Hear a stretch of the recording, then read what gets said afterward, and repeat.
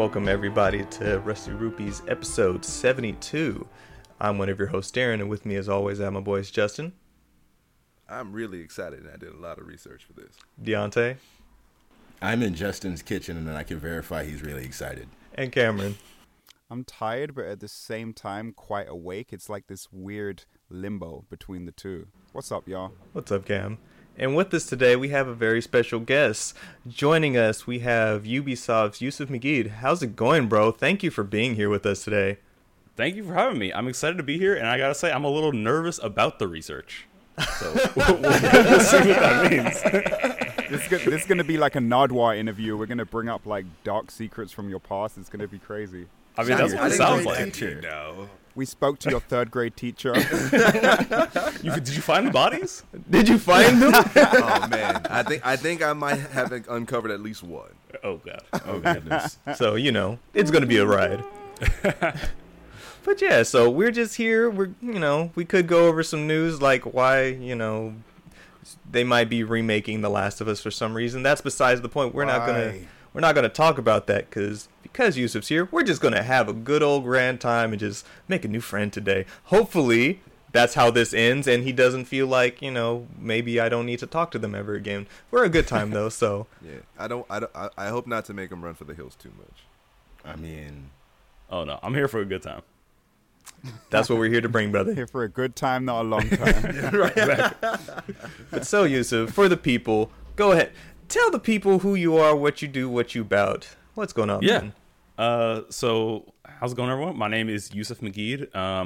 I work for Ubisoft. I'm part of the Ubisoft News team. My official title is Associate Editorial Communications Manager.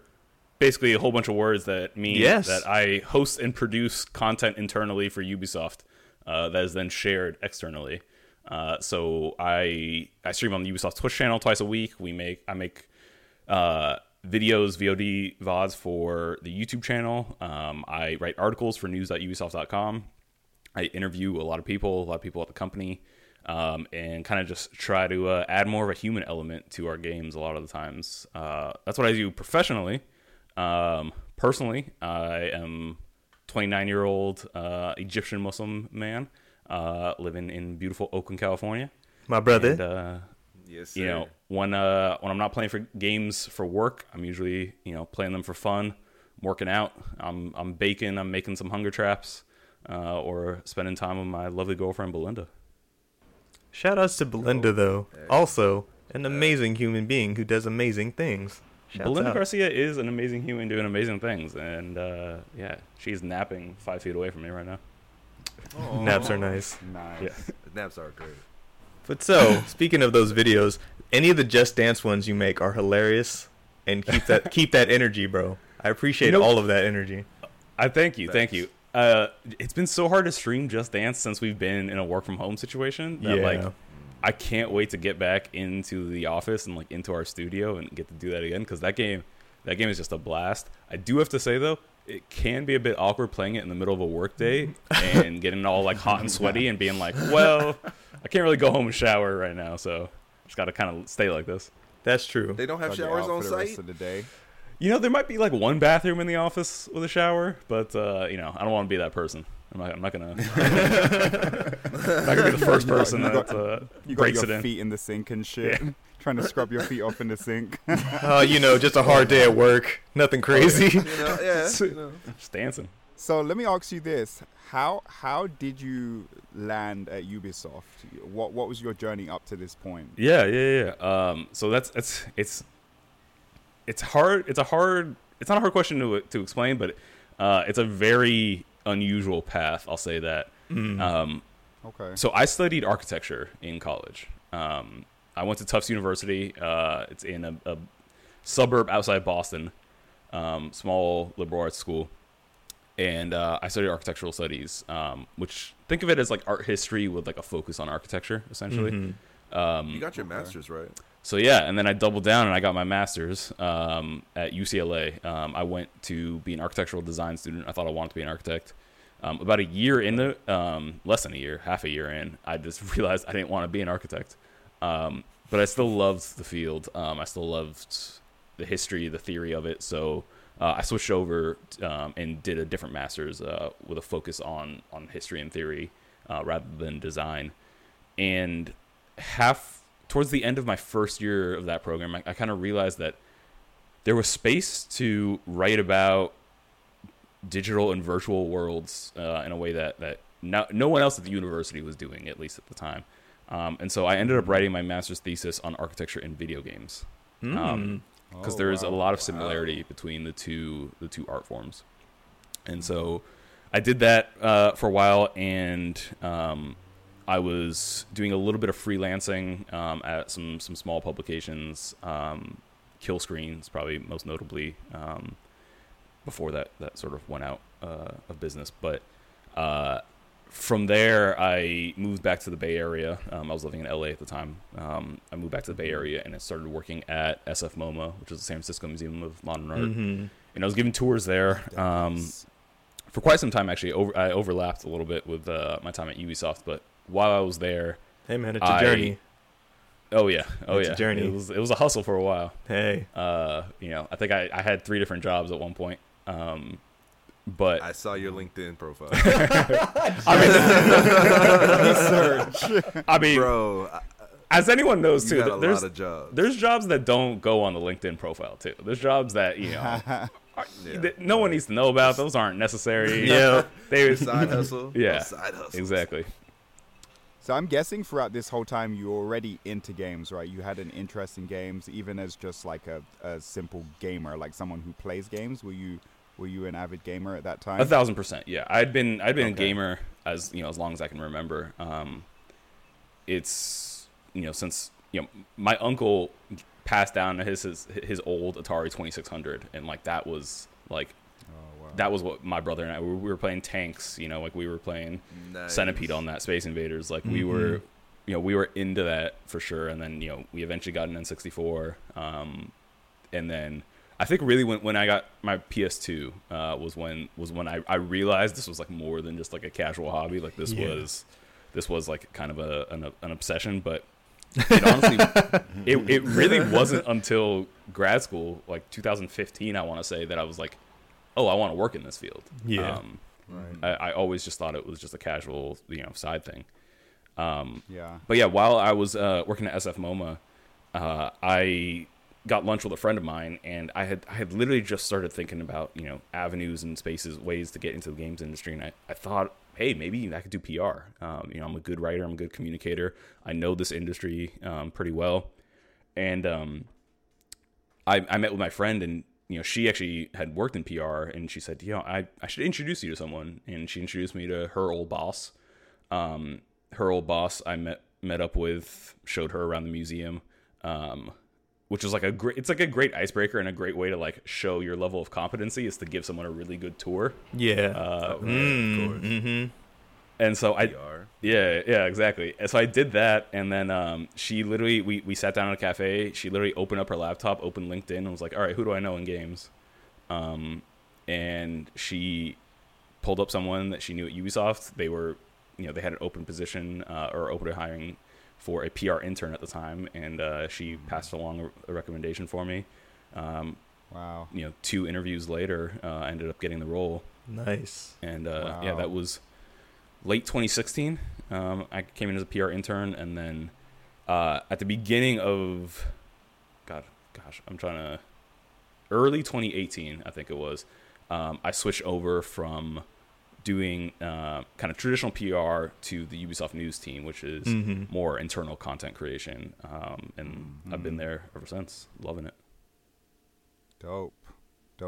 And are you so I know that obviously you're featuring in the videos, but are you actually creating the content as well? So are you editing, or do you have like a separate team to go out and do that for you? So our team is there's a few people on our team, and there's we have dedicated video editors that do the heavy lifting when it comes to video editing. There's times where I'll make something, and because I wrote the script, I recorded the VO, I captured the gameplay, I kind of know the best sort of string. I can place things on a timeline in in Premiere a little bit faster. So I'll go and do sort of just a rough pass of like, all right, this clip should go here, this clip should go here, this clip should go here, match it up to the VO a little bit like that. and then I'll pass it along to one of our video editors who are much more talented, much more skilled than I am at it, and they clean it up, they make it look professional and perfect, and add overlays and things like that. Nice. So did you work? Did you work for when you were doing your internship? Did you work on E3? I did. Yeah. E3 2017 was my first E3, the first E3 I was to go to. What was that like? Yeah, that was going to be my next question. It was awesome. Honestly, that was a dream come true. If you follow this industry, like we all do, going to E3 is the dream. That's the it's the mecca of games. I haven't. That was my time in 2013. Was the only time I've been. Yeah. Nice. So PS4, Xbox One year. That was. Ooh, that's a nice year. That was a fun year. Yeah, I mean, hopefully, Justin, hopefully it comes back. Hopefully you didn't miss it. But yeah, right. I think it was everything I hoped. It was kind of I think it was a little bit of a weird first E3 because it was a lot of people's first E3 because it was the first time they opened up to consumers. Oh, that's right. Ooh. Yeah. So I was hearing a lot from my colleagues and industry vet friends who were like, "Oh wow, this is different," and like the show floor was twice as packed as normal, and E3, the ESA sort of figured things out, I think, in the following years and made things much more efficient. But that first year, and being an intern especially, that first year was like a little chaotic. I remember just being on the show floor for the entire day, and at the time, at the Ubisoft booth, we were launching Just Dance 2018. It must have been then, and there was like 4 Just Dance songs that like we had shown off, and that they were just looped like all over and over and over again at the booth, and I'm like, oh god, I have these songs like ingrained in my memory now for the rest of your days. Yeah. But it was such a great learning experience though, and like it was so great to get to see the floor, and like I was lucky enough, even as an intern, and you're just so busy that you don't have a spare minute. But like my manager at the time was like, don't worry about it. Like take half an hour to go wander the show floor. Take an hour, like explore a little bit, see what E3 is all about. It's such an energy. It's such an energy to that place. Oh yeah, it was so great. E3 I always say is my favorite week of the entire year. Wow. I look forward. Yeah, I've been lucky enough to go to 3 E3s now. Each one just gets more fun, more exciting. And I don't know. I make this joke all the time, but it feels like adult sleepaway camp. And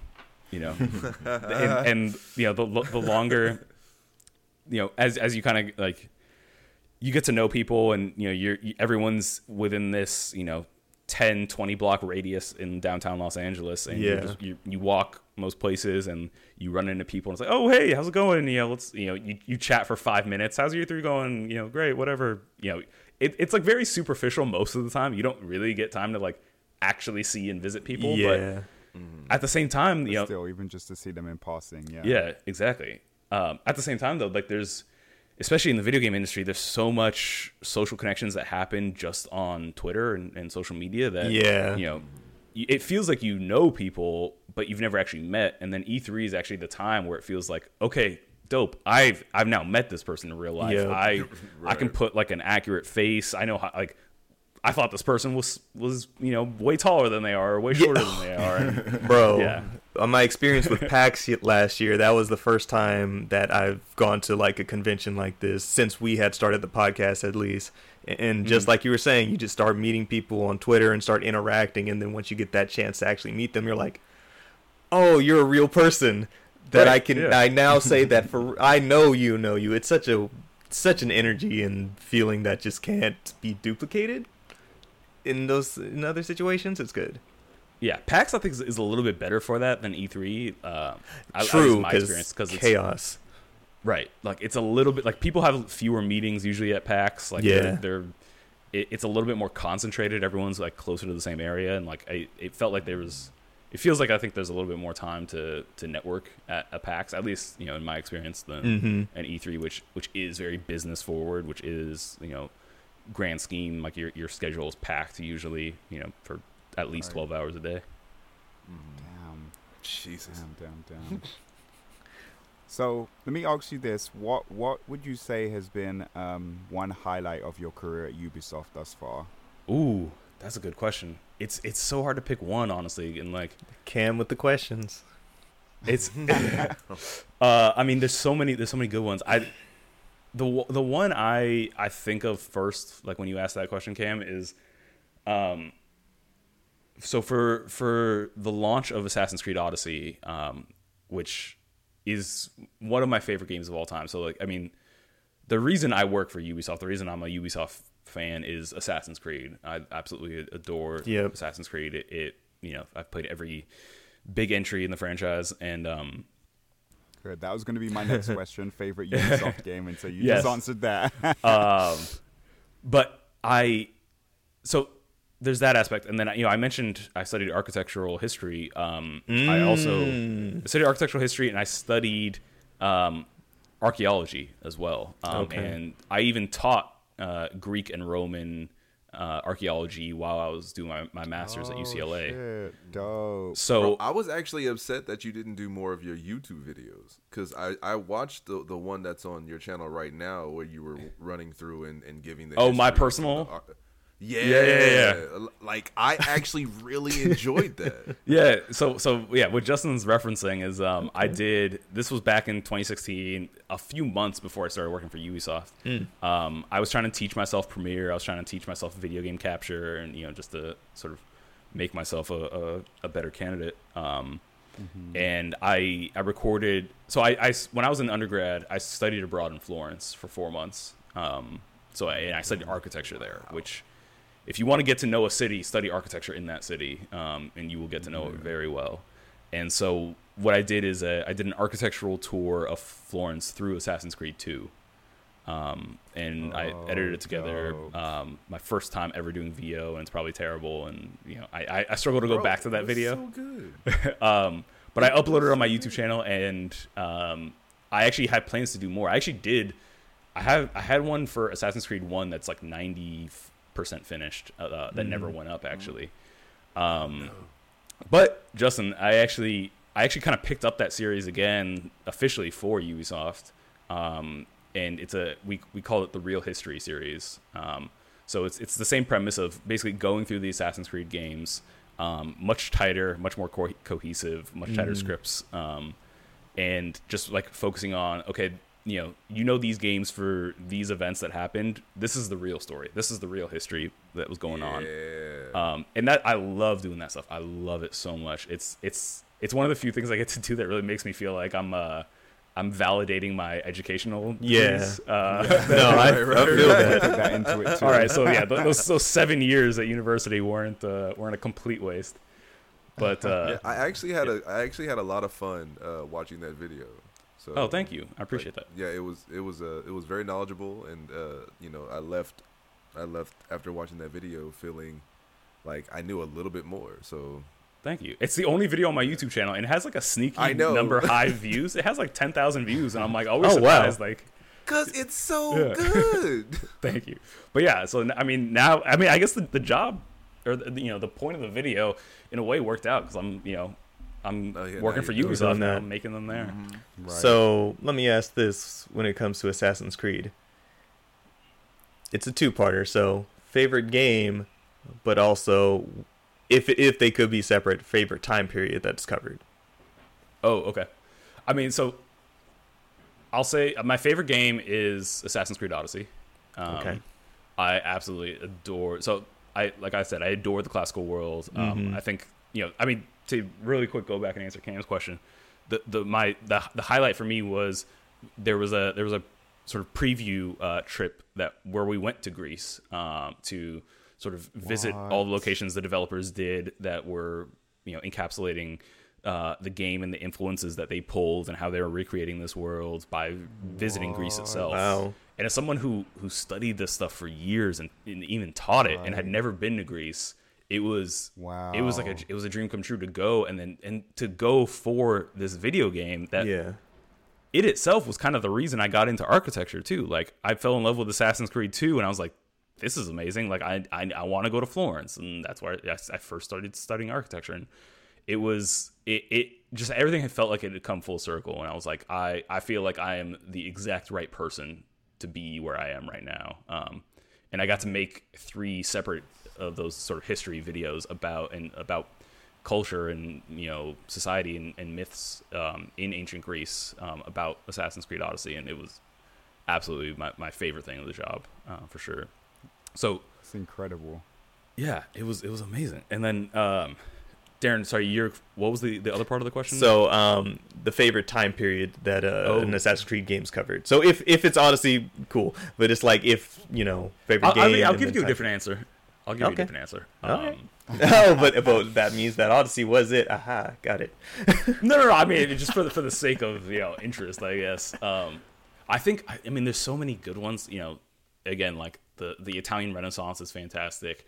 I actually think the original game set in during the Third Crusades, in the Holy Land, was like, I think that's what initially drew me, honestly, to the franchise. And just because, Yeah, me too. at least in 2007, like, you didn't see that kind of thing. Like, it's like a historical game set in like an Arab world. Like, what? Okay, like, let me see what this is about. So that honestly might be my choice of just like, it was, it was the spark that sort of pulled me in. But I don't think you can go wrong with any of the time periods. They're all fantastic.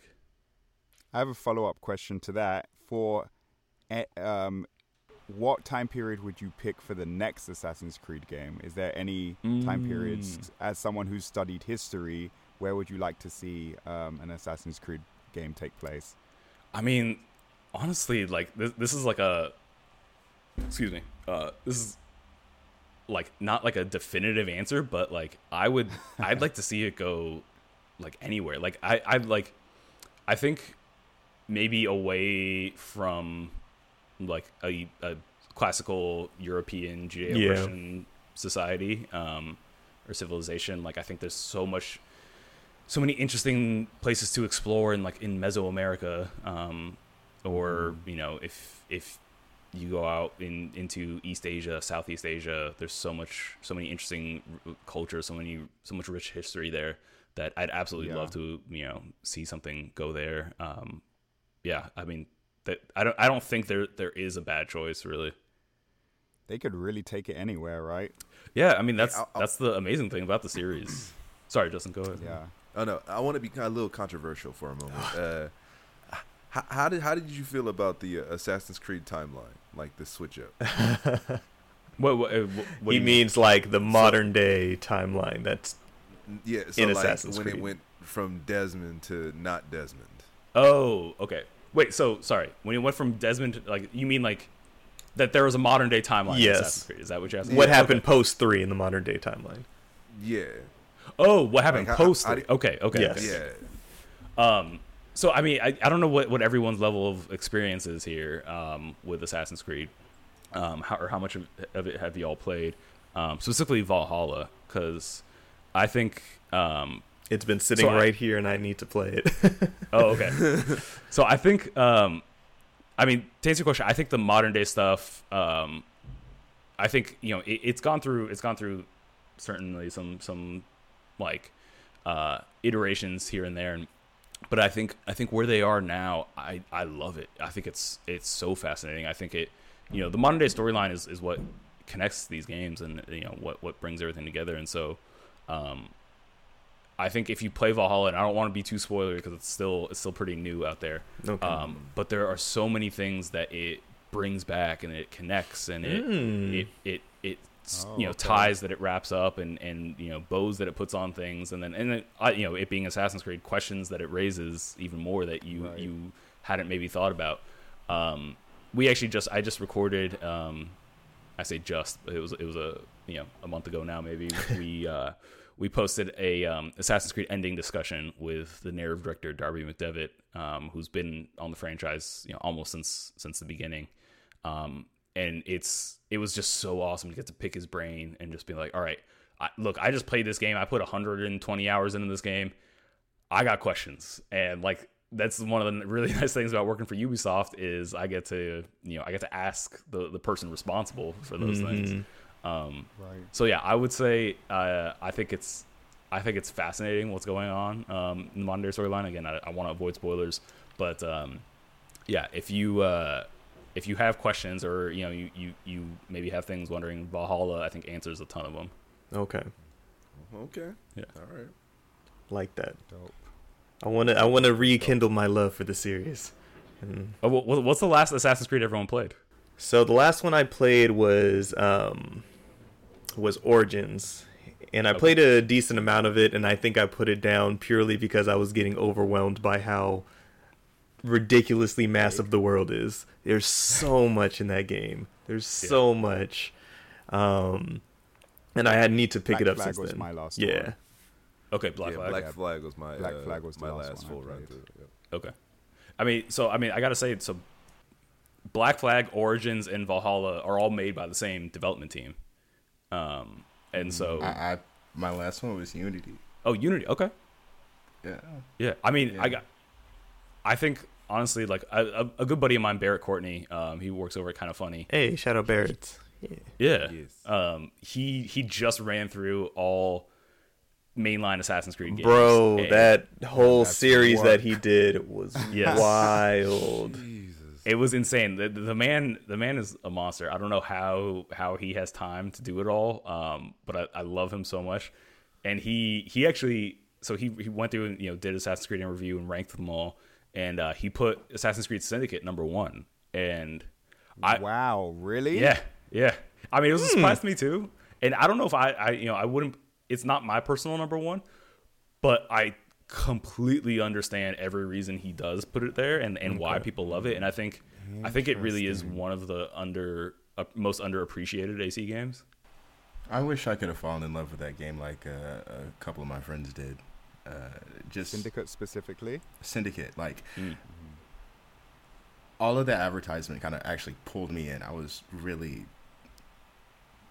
ready for this game and this story, but up to this point, my favorite game, I think honestly my favorite game still is 2. Because Ezio's beautiful. Ezio's, yeah. But I don't know. It just didn't hit me the way I wanted it to hit me. Yeah, no, that's fair. I mean, that's what I love about the series, though, is that especially now, like looking back later, we're 14 years almost out from the originals. That you get so many different time periods, you have so many different protagonists, and you have so many different like styles of gameplay in a way Yeah. now that like Yep. everyone's favorite is kind of all over the place, and Right. I think everyone is justified. Like I think there's a compelling reason and sound argument to for every game to be someone's favorite. Mm-hmm.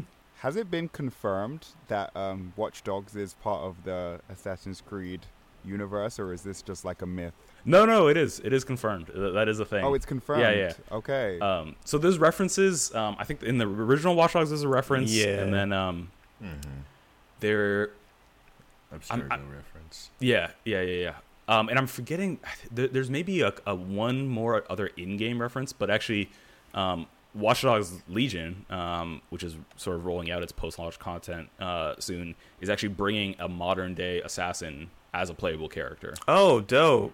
Yeah, so like there's like a member of What? the Assassin's Order that will be coming to Watch Dogs Legion. What? Okay. Dope. Okay. That's dope. So yes, they are Give the same. me reasons to play more games. Damn. That's dope. Okay, so they are part of the same world then. Okay. Mhm. Would there ever be like an official like story link or like combined Assassin's Creed and Watch Dogs game, do you think? Or That honestly, I don't know. Those decisions, are not ones I get to make. I think the fact that Darcy, who's the assassin that's coming to Watch Dogs Legion, the fact that that's happening, makes me think anything could be possible. But Right. Your guess honestly is as good as mine. dope. Okay, for sure. Is Yay, I Aiden love this Pierce shit. an assassin? Because I've been saying this for years. I've been saying this since Watch Dogs was out, and they had the reference in there. I'm like, oh no, I think Aiden Pierce is an assassin. Is this one of them. DedSec just like the Assassin's Order reborn? Keep it a secret. Rebranded. Yep, there it Keep is. it a secret. Okay, All right. so We can I'm gonna scrub give that you from a the episode. It's okay. Okay, Yusuf, I'm gonna have a bit of a WTF moment, Oh god. and I know that you're not responsible for this, but you are our Do it. Ubisoft Do it, Cam. representative Oh, God. right Do it, now. Cam. Do it. You were Do in it. the spotlight. So let me start off by saying two of my favorite games Do it. by Do it. Ubisoft, other than Assassin's Creed, are Beyond Good and Evil Mm. and Prince of Persia. Do it, Cam. Mm. Do you Great see where picks. I'm Great going with picks. this, Fantastic Yusuf? games. Hit him Do with you it. see where I'm going with this, though? Do you see where I'm going? This is our Okay, Cam, I so- have no idea. Hit me. Okay, so let's start off with Beyond Good and Evil. Where is it? Where is it? We heard that Beyond Good and Evil was coming maybe 5 years ago, 6. I don't know. It was a very long time ago. I feel like, and it's just not coming. And I get excited for it every time it kind of pops up again, or we hear like a little bit of news, and it looks incredible. But then I don't know if it's just ever going to come. And so I just wanted to see your thoughts on that first, and then we'll get to Prince of Persia afterwards. I mean, This man in trouble. Cam, no, I appreciate the question. I really can't say and don't know much, other than it's still being worked on. I know that there Okay. are a lot of very hardworking people, fantastic people over at Ubisoft Montpellier working on the game. But other than that, no information I have to tell you. That's a question for Ubisoft official the comms team. Thank you, Yusuf. Okay, Thank you. I but it's appreciate coming everything still. you just said. All right, I'm glad to know that it's still coming. Oh, Cameron. And okay, I'm going to leave my Prince of Persia questions then. Yeah, I was about to say, don't even ask the Prince of Persia question. I love Prince of Persia. That is your game. And I think that any shade that I directed towards Assassin's Creed was partially fueled by the fact that I think when Assassin's Creed came along, Ubisoft just kind of forgot about Prince of Persia, and that made me upset. So yeah. I mean, Anyway, there moving was on. a Prince. A lot of people don't know this. Like, there's a Prince of Persia that came out in 2008, so that was a post Assassin's Creed game, and then in 2012, Prince of Persia: The Forgotten Sands came out. Yep. Which again was in the meat of the Assassin's Creed. Yeah, Assassin's Creed was already going. At Yeah. that point, So it's not as there haven't been as few games as most people think, but I'm very excited for the Sands of Time remake. That was actually like one of the early games I got on PS2 that was like, again, it was one of those things where like I was like, oh, people are telling stories about, or like are making games about this area of the world. Like I didn't think that was a thing. Right. Incredible game. That first game. So man. it's coming, right? We're gonna get it soon. Yeah. Yeah. I mean, the game is being worked on currently. It is hard at work. The teams over at Ubisoft Pune and Ubisoft Mumbai are working on those games, and I'm just ecstatic for them. I can't wait. That's like one of the dope things about my job, I gotta say, is that like when a game comes out, like it's weird to say that like I have to play it, but like I get to play it. Like I get to play it. Right. I get to play it, a little bit early usually, and then I get to stream it. And especially when like we go back, because like we'll go back to old titles. Like we streamed Beyond, the original Beyond Good and Evil not that long ago. We'll stream just throwback games from time to time, and like the chat just gets so like it's just like a big nostalgia trip. Everyone's just like reminiscing of like, yo, when I first played this, like I was like I was doing this, I was doing that, like and like I'm always so surprised because there's sometimes I'm playing a game for the first time on stream. Like I never played the original Beyond Good and Evil when it first came out, and so okay. yeah, like we'll be playing through them on stream, and like people will come through out of nowhere and be like, oh, you need to go right here and talk to this person. I'm like, how do you remember that? How do you remember that? Yeah. Like it is. I'm always shocked and like floored at like how. I mean, but like, the irony is that like if someone was playing the original AC or like one of these games that was just super close to me when I was growing up, like I'd probably remember that and I'd be able to give them the answer. And so like it's just that's one of the dope things I think about Ubisoft's portfolio is that it is so diverse. There are so many things that some people, they love Splinter Cell, they love Prince of Persia, they love Watch Dogs, AC. Like, there's just so many different things that people latch on to and it winds up being their favorite, and it stays with them for years. Right. That's what Prince of Persia was for me. I latched onto that hard, the entire franchise, so I totally feel that. And so, Yusuf, I know you've kind of mentioned it, but as a person of color working in the industry and with being able to work with games of so many, like you said, the diversity of Ubisoft's catalog, like, just how does that feel to you, just knowing that you get to be a part of that? I mean, it means the world to me. So, like, like I'm sure many, all of us did at some point or another, you grow up loving games and games media too, specifically. At least for me, watching G4 growing up, GameSpot, Yes, IGN, 1UP, like all these sites, and just seeing games and like, I've already mentioned this twice that like, I didn't think they made games about that part of the world, about these types of people, and so I don't know. Like, to me, it's so important that we have representation, not just in the people that are making our games, but the people who are talking about our games and the games themselves. And actually, the point I want to stress is, the people working in the industry, because, I didn't grow up seeing anyone like me on camera, and the fact that Ubisoft has given me this opportunity, has given me a platform to be on camera, to tell more diverse stories, to tell stories about women, to tell stories about people of color, has meant the world. And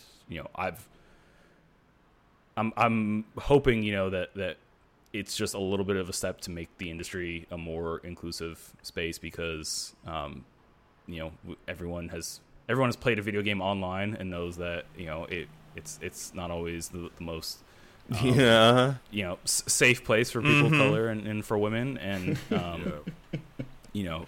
I think the fact that of us doing what we do, and being voices and speaking out for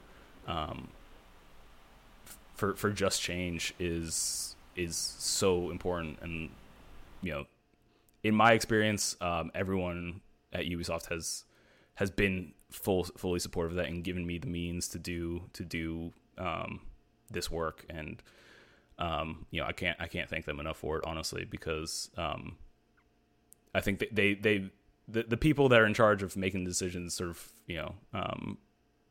understand that this work is important. Incredible. Yes, Love to hear it. Where do you see yourself in the next 5 to 10 years, Yusuf? Do you have any like goal aspirations? Anything that you're working towards? Yeah, that's a great question. I mean, I love the work I do right now. I there are times where I think I have the best job in the world, and I'm so lucky to be here. And I do think that, and I can't remember where I heard this, but somebody at one point I heard the line of if you don't want your boss's job in 5 to 10 years, you should start looking for a new job. And I guess it's in a way sort of how I think about things, not in the sense that like I want my boss gone or anything like that. I'm gonna take your job. I have an amazing boss, actually. That's just the straight truth. Like best boss I've ever had, actually. But I would say it's a little bit of, I want to do more of what he's able to do while still doing a lot of what I do now. So I love the on-camera aspect of my job. I love the streaming part of my job, the hosting part. Getting to host Ubisoft Forward is again, like that's about when we talk about representation. Like, you rock that shit, bro. You rock that shit. Thank you. You killed it. I appreciate that. Thank you, y'all. Bro, I actually I rewatched it a little bit ago, and I was actually watching it with Deontay. Yeah, you killed that shit. Thank you. That means a lot to me. no, but that was an absolute dream come true. I actually, it was something I never thought. And like me and Neelam, my co-host, is one of my closest friends. She and I started at Ubisoft right around the same time. We were interns together, and just having two brown faces up there, representing Ubisoft, just it's not lost on me how special that is and how unique that is. Yes, sir. So yeah, I'm sorry. There was an original question, wasn't there? That I totally This happens, man. That's okay. I think you answered it. It was like career aspirations in the next 5 to 10 years. Right. But yeah, you kind of answered it, saying that you would like to do more of what your boss does, while still retaining a lot of what you do now. Yeah. Hey, speaking of on-screen presence, sir, I have to ask, can me and you go shopping together? Oh, I was gonna bring up the swaggy drip, my guy. You are a swag monster. Good guy. Give Justin a Good makeover. guy. I'm blushing. Bro, I need you to take me shopping immediately. We can make that work. Once everyone's vaccinated, once it's safe. Because I'm not going to malls anymore these days. But right. We got to wait some time. Hey man, if you shop online, hit me drop a link. Top 3 stores. Where do you shop at? That's a good question. Top 3 stores. So I will say, Take notes, Justin. my go-to is ASOS. Okay, ASOS. ASOS. They have a great app. I get a ton of stuff from there. I actually get a lot of suits from there. Because you be dripping, man. God damn! Like I was on his Instagram. I was like, I like that. That's dope. I like that. That's dope. Damn, how'd you pull that off? Okay, I like that. Like, let's be fair, bro. Even your Discord photo right here, saucy. Oh, right? Thank you. Like this man. And then when you were you had that picture with where you were matching on, I guess it was on accident, and you had the glasses on and the hat. Bro. Oh, thank you. This man. Yeah, no, a lot of that comes from ASOS. The jacket you're talking about, that's actually from Zara, so that's high up there on my list too. And then for the third place, I'm gonna put like a little. I'm gonna put 2 spots. H&M, which I like a lot, and then this might surprise you. Forever 21. Okay, yeah. Forever 21 has it depends what what store you go to, but obviously everyone's online shopping these days. They have some nice men's clothes at like a really good cheap price. All these places are pretty affordable. But are they big person friendly? Yo, Justin's huge though. I'm a relatively big guy. No, I mean I used to be a much bigger man than I am now. Yusuf, you a lie. I've seen it. No, I'm telling you. No, you ain't. I'm telling you. In college I weighed 245. Yeah. Okay. I'm 6'1", I weighed 245. Okay. Oh, okay. So you was up there with me. Yeah, I had some meat on me. I'm telling you, I was moving that weight. I dropped a that lot weight. of weight. Oh yeah. Well, I was on the track team. I was a thrower, so that was. So he know what he said. Yeah, I literally did an event called weight throw. So he was really throwing that. Yeah, weight. so I was that literally weight. throwing that weight. But yeah, no, I had some meat on me for sure. But so the thing I realized about fashion, and it's the same. I tell this to people all the time about dancing, that it is all about your level of confidence. You could go out wearing a garbage bag, and if you are rocking it, if you believe in it, if you believe you're the best dressed person around, everyone else will too. And it's the same thing with dancing. You could be the most awkward dancer in the world. You could not know how to move to a rhythm at all. But if you're having fun on that dance floor, no one's going to care. Yup. I agree, but also I don't believe you personally can say that, because I've seen you dance, and sir, you can move. So you need to stop. But you know what? That's the thing is that, one, I couldn't always. And two, I think honestly half my dance ability is my facial expressions, because I'm just having a blast no matter what. Bro, I saw him get down at a wedding, This dude was going. He had the mic and everything. Like, he was, Justin was doing his really research. This man did his dive. research. He Hey, stalked man. your Instagram. He went down to post number one. Hey, man. all I gotta say is Mustafa Deuce. Hey, Mustafa Deuce. I think once once Justin told me Legit Nardwar. once Justin told me about the connection to you, I think that was literally the first video I showed them. Because I was just like, all right, this is what this man be about. Mustafa Deuce. Love it. my client Mustafa, he didn't get drafted this year in the Fantasy Football League, okay, but okay. he's working through some injuries right now. But we're, man. we're Okay, he'll hoping be back. He'll be back. Yeah, he'll be back stronger next season. We'll see. He'll make a roster. So you play Apex, correct? I do play. I love Apex. Oh man, who do you main? Oof. So it depends, honestly, if I'm playing ranked or normals. If I'm playing normals, I'd probably say I'm a Loba main. Just because I like being able to get my loadout. I like to be able to get my kit. I like being able to. Her ult is also on like a crazy short cooldown, so like you could drop that black market all the time basically, and just constantly make sure you're topped off on ammo. And ever since they buffed her so that ammo doesn't count as one of the things you're taking, I felt like she's been like a really solid pick. If I'm playing ranked though, which I've been playing a lot of ranked in season 8, I'm going either. It's a mix between a few. I'd say Bloodhound, Lifeline, or God, why am I spacing right now? Bloodhound, Lifeline, or Bangalore. Bangalore. Yeah, and Lifeline is probably like my main. Like I have the most hours as Lifeline for sure. Yeah, I play with a couple of members of our friendly podcast, the Cheesy Controller podcast. And these guys are way more into the game than I am. I really just picked it up. I started when it first dropped and stuff before the seasons rolled out, but I kind of fell off, and now I got really into it with Season 8. So I'm kind of relearning the meta and stuff. And every time there is a Lifeline on the other team or a Caustic on the other team, my teammates start panicking. That's fair. So I never played much Caustic. Him and Echo are probably my least played champs or legends. Yeah.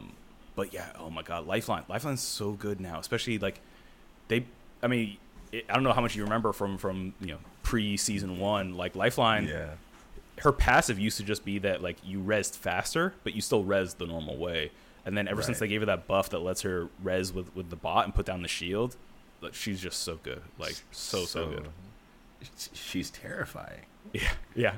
I mean, like, especially like, if she's the last person on an enemy squad, like, it's far from over. Like she can get them up in a hurry. Like, they're down. They're not down. Damn. No. Yusuf, I have a question, sir. It's probably a no, but I'm curious. Do you play Monster Hunter? Oh, so I played about 60 hours of Monster Hunter World. Okay. It was the first Monster Hunter I ever played. Okay. I played a ton of that. Okay. I have not dabbled into Rise at all. Sir, you need to change that. We're avid Whenever you Monster Hunter decide you fans have a over here. team. Are you? How many hours in a World are you? Or Rise are you? Rise. I'm about 50 right now. I played the least out of all of us. I'm like 35 probably. Dang, that's the least. Yeah. Oh wow. Yeah. I think Justin's I'm somewhere post around there. 100. I might be a little bit less than you, Deontay, actually. Maybe like 25 or so. Really? I haven't played like all week. Dang. I asked just because we're Monster Hunter fiends, also do a Monster Hunter podcast, and anytime we get a chance to talk to somebody new, it's like, are you in yet? If not, it's okay. But when you are, just know we got Sir, you. please know. We got you. Darren, I tell him how many hours you put into work. Oh, into World? Oh, good lord. Just so I know that I figured I would pick you because you had the biggest number. He has 920? the highest numbers. 920 hours? Yes. but one of our friends, this Beast Juwan, shouts out. I think he's had 2,000 hours. So. Oh my. Did he hit the 2,000 hour mark? Oh, good. I was like, he was legitimately more than double. Dude. Wow. Jesus. So yeah, we like the game. I have so much respect for that game. And I think I didn't hit end game. I think I finished the campaign, and then there's kind of a back half to that game that I dabbled in a little bit, but I was playing it. I was playing it a good amount a bit after release, but still before Iceborne came out. Mm-hmm. And then something else must have come along, or I got busy and sidetracked. But I had a blast with the time I put into it. Were you playing it by yourself? I was. That's the problem. That's where everybody fucks up. Yeah, that's where everybody messes up.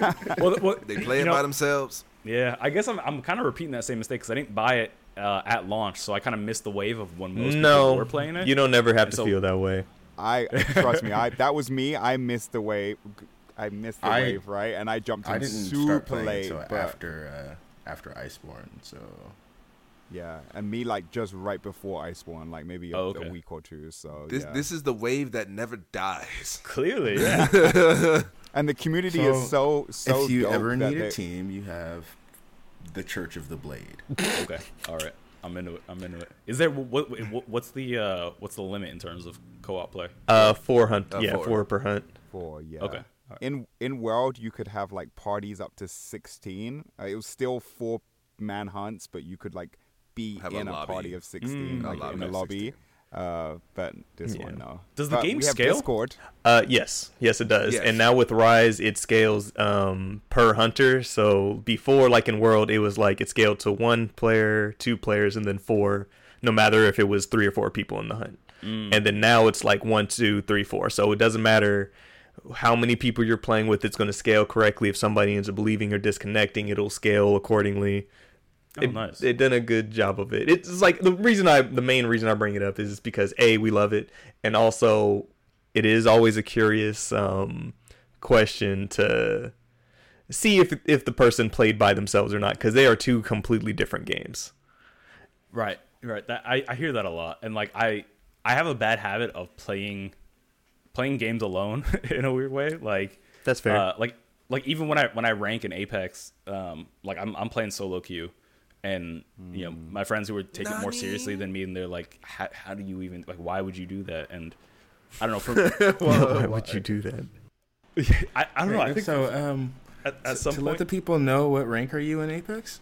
I hit Plat 4. Okay. And then I hit it right before the end of the first season 1 split.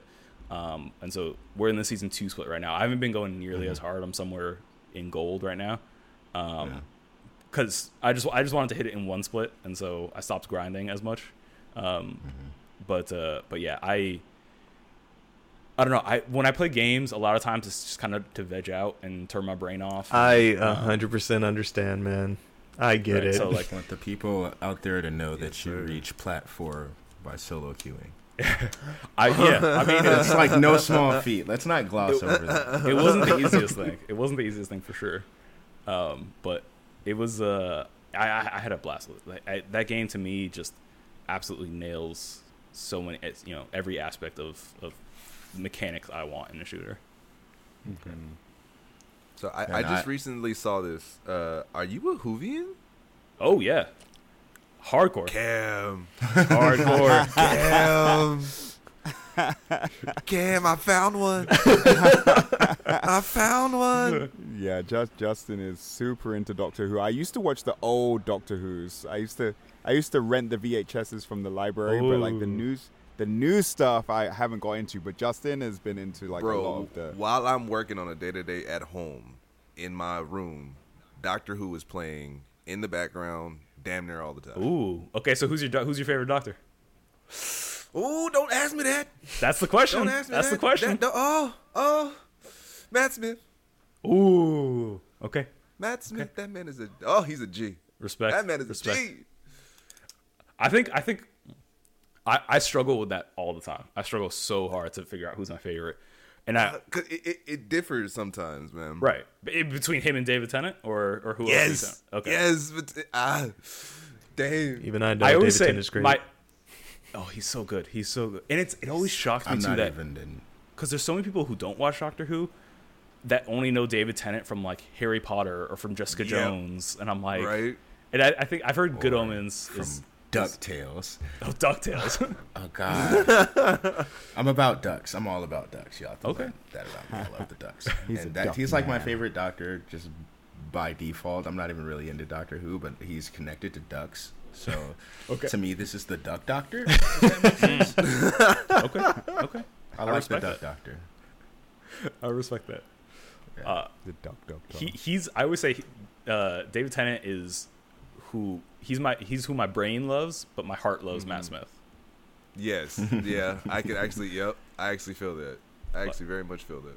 Yeah, and I think David Tennant just did like such a good job of like if you go back and you watch the seasons, like seasons 2 through 4, which are the Tennant ones, are still kind of that like old school. Like you could tell the production budget isn't super high on them yet, but then you get into the Matt Smith era, and it's like okay, things stepped up for sure. They're working with different angles here. The production value sort of skyrocketed, but I think. And to his credit, Matt Smith was the Doctor, I think, when it really started hitting mainstream appeal, at least here in the States. But like, I think you have to give David Tennant credit for that though, for building it up to what it was like, and just like it was so. I don't know. To me, like college, grad school, like that era, I was so into it. And then shout out like Peter Capaldi and Jodie Whittaker. I think absolutely crushed their runs. Yo, I have not seen Joey Whittaker's, but Peter Capaldi, bro, I actually love his portrayal of the Doctor. Right? It like I they did a good job that first episode of like they have Matt Smith call Clara on the phone and be like, "Look, I know, like, yo, it breaks you. It breaks you. Oh, bro, stop! It breaks you." I should not have brought up the fact that you're a Whovian. You can't have me crying on screen, bro. Stop. That's why I think you're referencing this though because of the your 4 favorite TV episodes tweet that I just put up. Yeah, so I have 2 Yes, Doctor sir. Who episodes on there, and then I was looking at the other episodes and I was like, damn, these all pull on your heartstrings so hard. All 4 of these things like would have me tearing up. Bro, that call, It's so good. Call. I don't think any TV show has made me cry more than Doctor Who. Facts. Doctor Who, Facts. damn. Yeah. Big facts. Speaking of crying, there's a show recently that made Justin cry for a completely different reason, though. Ooh. I see you've been watching Invincible on Prime. Oh yes, love absolutely. I didn't adore understand the You go- tears. you go After from watching here, it, I didn't understand tears. I can understand shock. Okay, for one, Where did the tears come it from? hit me a little bit different. Okay. Justin was shook by episode 1. Episode 1. Okay. Like, he was so shook that he video called us and he didn't say a word. He didn't say a word for like a minute and a half. Wait. I So don't I even need to think- know I what think it was brought longer the than tears. Yeah, you that's see, what you I got to wanna break know. it I actually down, don't- Justin. Nah, see, What because brought the tears? Let me hear this. so the thing is, the tears came from another thing. It wasn't the end thing until the end thing became connected to the other thing. So I let it go. Don't It's episode 1. We can talk about it. I mean, yeah, this is y'all's Alright. podcast, and we right, and they gonna put me on the spot like that, right? I'm definitely putting you on the I know. spot. I'm like Alright. just looking at Justin, Alright, waiting so for him to say something. We all overhear this. Essentially, the tears, right? So they had came from What happened fact was- that, right? See, you understand. So you know how fatherly, the dad was, and like how Omni-Man, once his yeah. son, once Omni-Man realized his son had powers, like he took him under his wing, was telling him this, that, and the other, right? He seemed like an overall like dope dad. Like he was like, yeah, but there was obviously in the first episode there was things he would hint at. He was like, oh, it was probably better if he didn't come into his powers, and I was like, So anyways, I was like, okay, it's fine. Everything's gonna be great. This is a good show so far, right? Then the ending happened.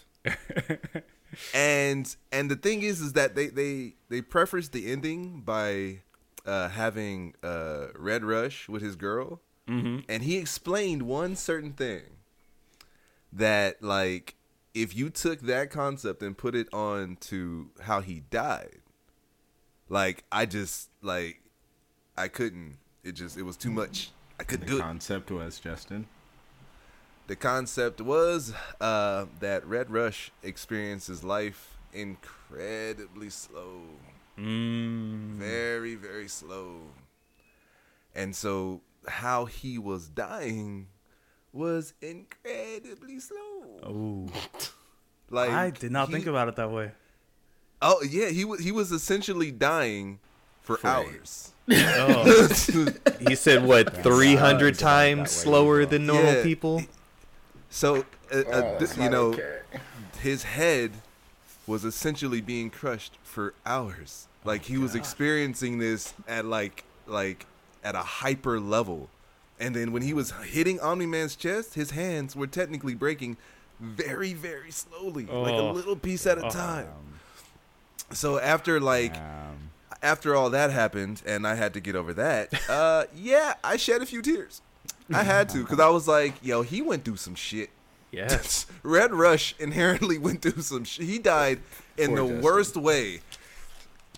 So I'm the one who watched it first, right? And I told everybody, because I already knew what Invincible was about. I read some of the comics. And when it premiered, I watched the first episode. I was like, yo, this shit's amazing. I told everybody to watch it, and I'm like, I'm not going to say anything. Just message me when you watch it. Darren watched it first. He's all like, yo, that ending, though. Fuck this guy. And I'm like, right. Then Justin watches it, and he video calls all of us, but he just goes, Doesn't say a word. just stares. And I'm all like, what is it, Justin? You look shocked. Oh, you watched Invincible, didn't you? And he's just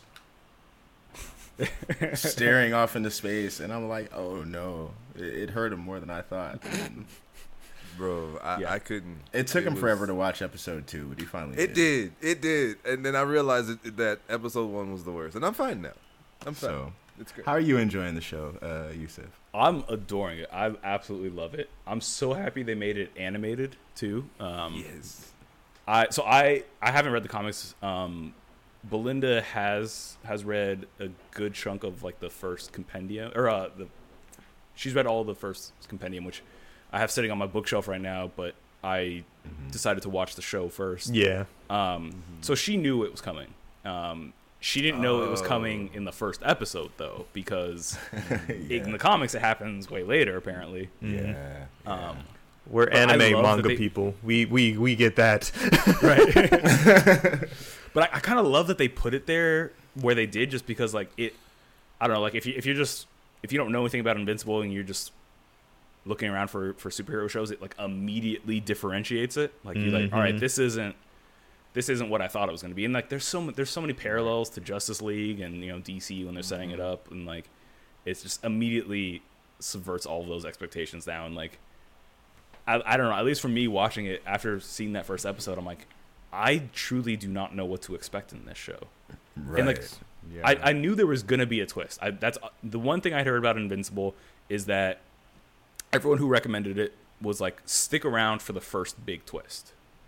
And then, if you're still not digging it after that, you can stop or whatever. But like, just at least make it to that point. And I think it's a really smart move on the creators of the show to be like, okay, we're gonna put this up front, and we're gonna let people know exactly that this isn't your regular kids, animated superhero show. But I'm adoring it. Like literally, I watch as soon as it comes out. I hate that I can't binge watch it. I hate that it's week to week. Yeah. Because every time I'm watching it, I'm just like, this is such a good show.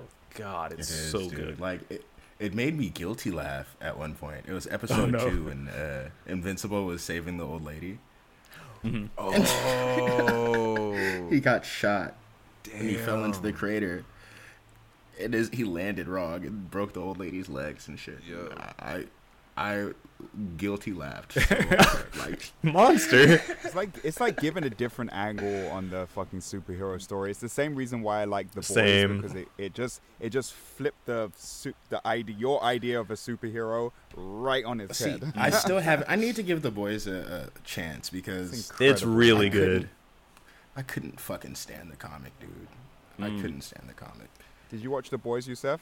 No, I'm kind of in the same boat as Deontay. I didn't read the comic, but I need to give it a better chance at least. I put it on and watched maybe the first 5 minutes, and for some reason I wasn't in the right frame of mind. I wasn't in the mood, and it just wasn't hitting for me, and so I turned it off and haven't gone back. But I have heard nothing but good things. So I watched the first episode, and the first episode, I had already had the impression from the comics. Yeah. And I was like, I don't fucking want this. But I hear it gets better. But. I think at the time I wasn't in the mood for something sort of like dark and gritty. I was gonna say dark, like very dark and gritty. Yeah. There's like no happiness in There that show, isn't. I feel At like. all, bro. Zero.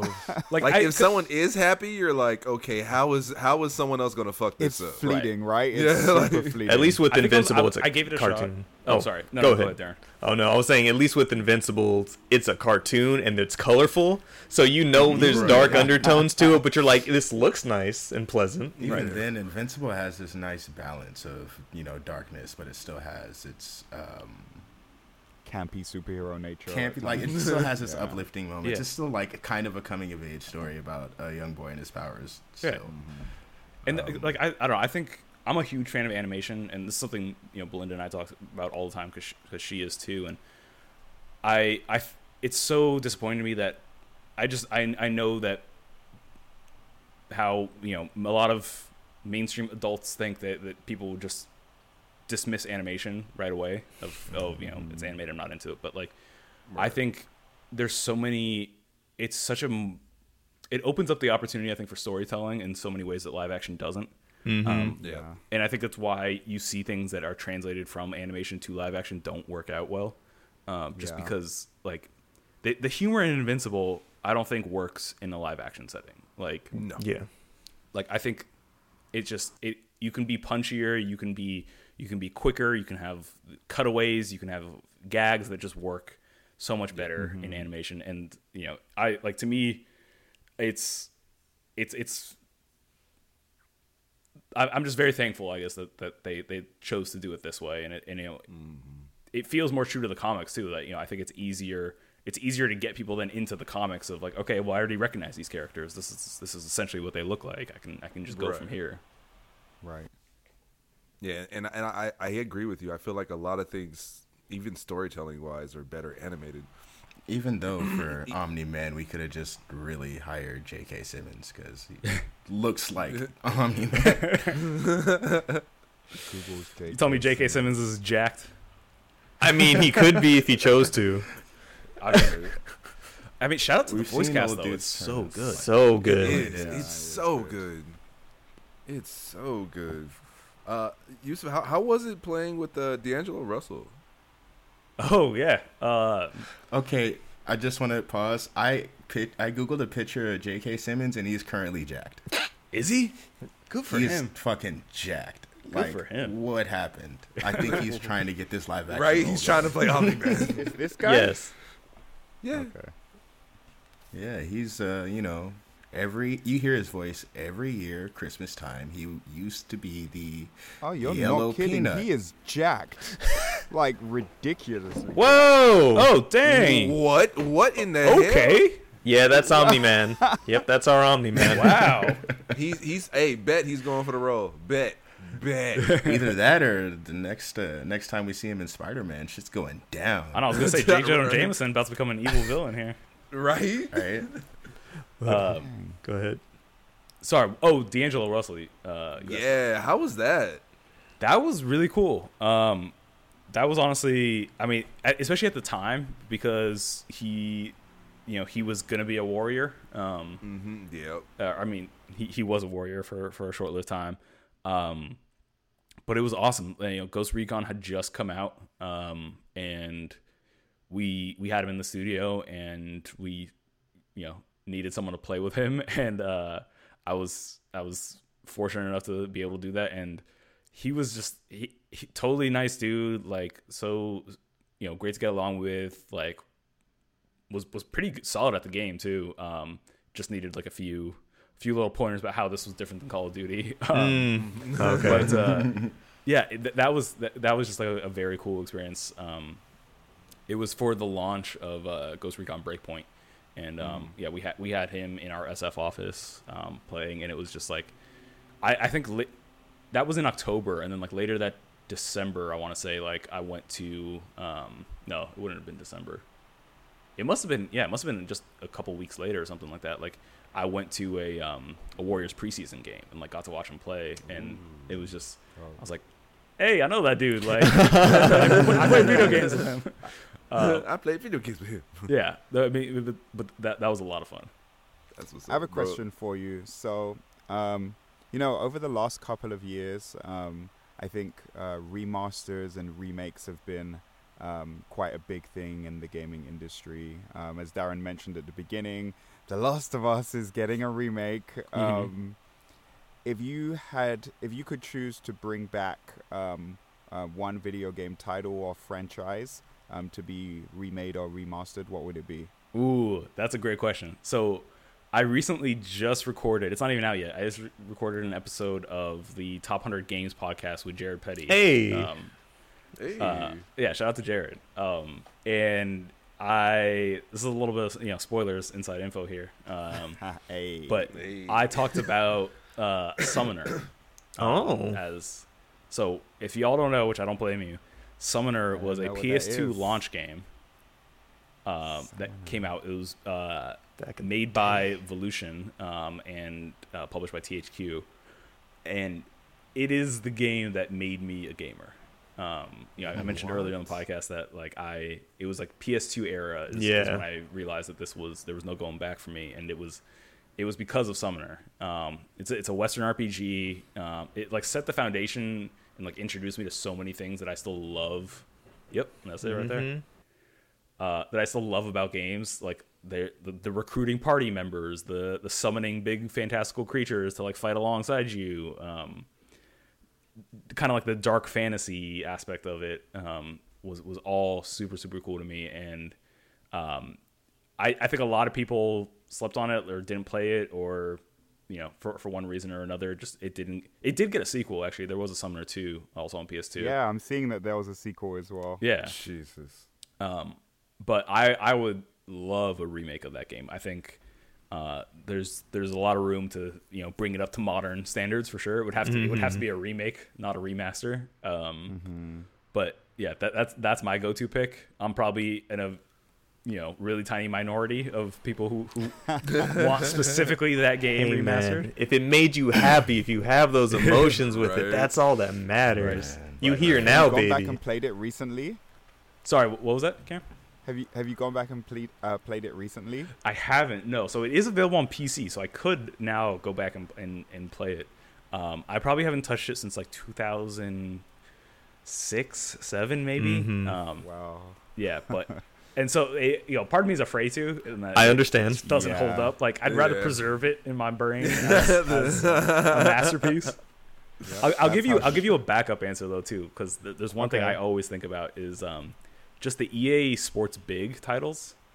God. So like I want SSX, Oh God, please. NBA Street, NFL Street. Yes. Like, Oh my god! Just Bro, some NFL Street some is great. form of like the Def Jam Fight for New York game. Oh, I yeah. know licensing for that is probably going to be a nightmare right now, but I just take the shell of that game and give me something else. right.